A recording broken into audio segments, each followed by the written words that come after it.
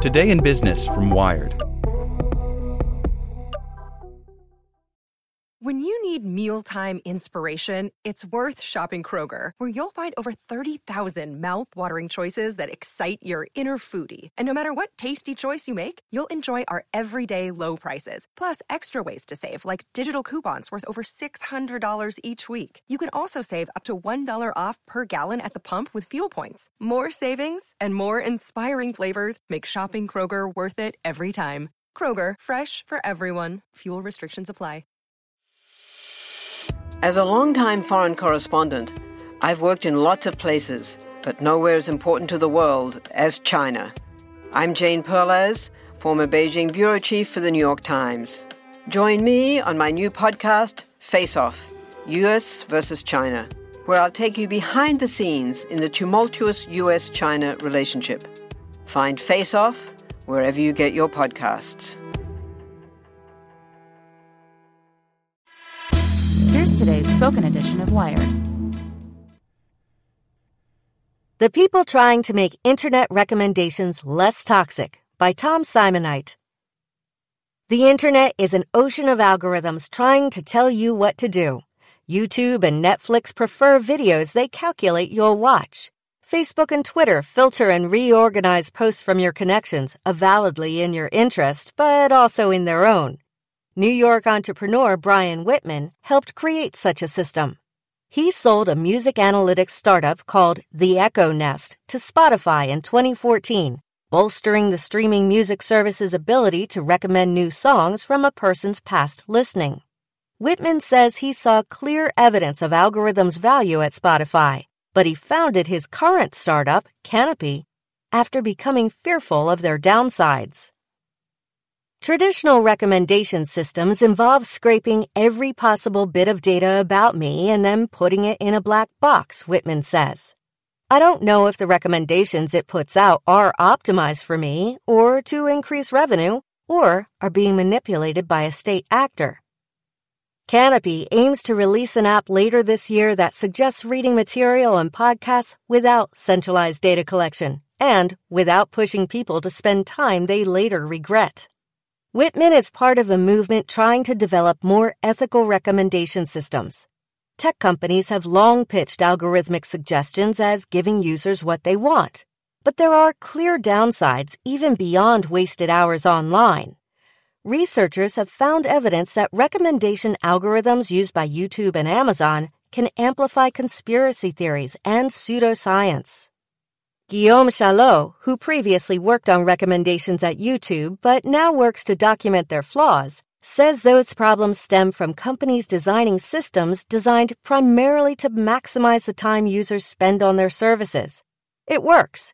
YouTube has said more than 70% of viewing time stems from recommendations, but the results aren't always pretty. The AI is optimized to find clickbait, he says.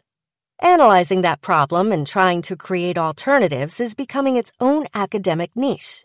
In 2017, the leading research conference on recommendations, RecSys, which has long had significant attendance and sponsorship from tech companies, gained a companion workshop dedicated to responsible recommendation. At the 2018 event, presentations included a method for recommending Twitter accounts to people that would expose them to diverse viewpoints, and one from engineers at the BBC about baking public service values into personalization systems. There is this emerging understanding that recommenders driving narrow interests is not necessarily meeting everyone's needs in both public and commercial contexts, says Ben Fields, a BBC data scientist. Xavier Amatrian, who previously worked on recommendation systems at Netflix and Quora, says that understanding is catching on in industry too. I think there's a realization that these systems actually work. The problem is they do what you tell them to do, he says. The broader reassessment of how tech companies such as Facebook operate, somewhat acknowledged by the companies themselves, is helping that process. Whitman says he's had no trouble recruiting engineers who could take their pick of top tech jobs. Canopy's staff includes engineers who worked on personalization at Twitter and Instagram. The app they're building is designed to recommend each user a small number of items to read or listen to every day.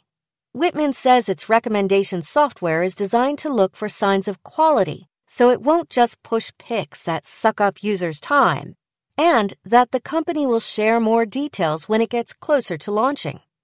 To improve privacy, it will run the recommendation algorithms on a person's device and share only anonymized usage data with company servers. We can't even tell you directly how many people are using our app, he says. Others are exploring how to give users more control over the recommendations pushed at them.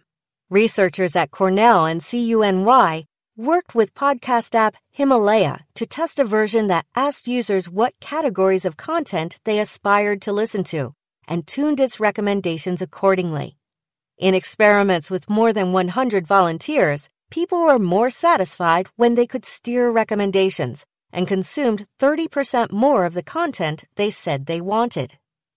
We're at the beginning of understanding how we could balance commercial interests with helping users as individuals, says Long-Ki Yang, a Cornell researcher who worked on the project. Himalaya is exploring how it could integrate a similar feature in its production app.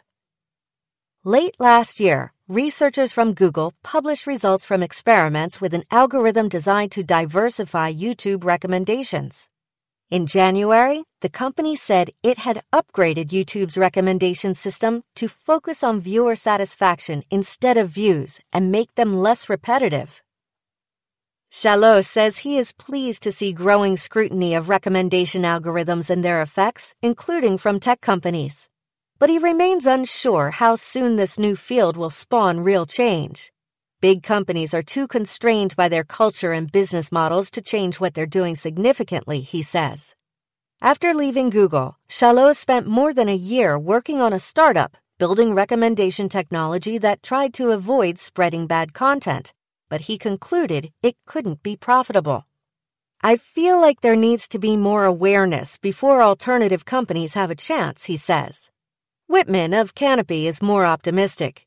He believes that enough people are now wary of big internet companies to make new types of products viable. We still do feel a bit lonely, he says, but it's sort of a revolution that's just starting. Want to learn how you can make smarter decisions with your money? Well, I've got the podcast for you. I'm Sean Piles, and I host NerdWallet's Smart Money Podcast. Our show features our team of nerds, personal finance experts in credit cards, banking, investing, and more. And they'll help you make the most of your money while cutting through the clutter and misinformation in today's world of personal finance. You'll get clarity on strategies to help you build your wealth, invest wisely, shop for financial products, and plan for major life events. Listen to NerdWallet's Smart Money Podcast wherever you get your podcasts.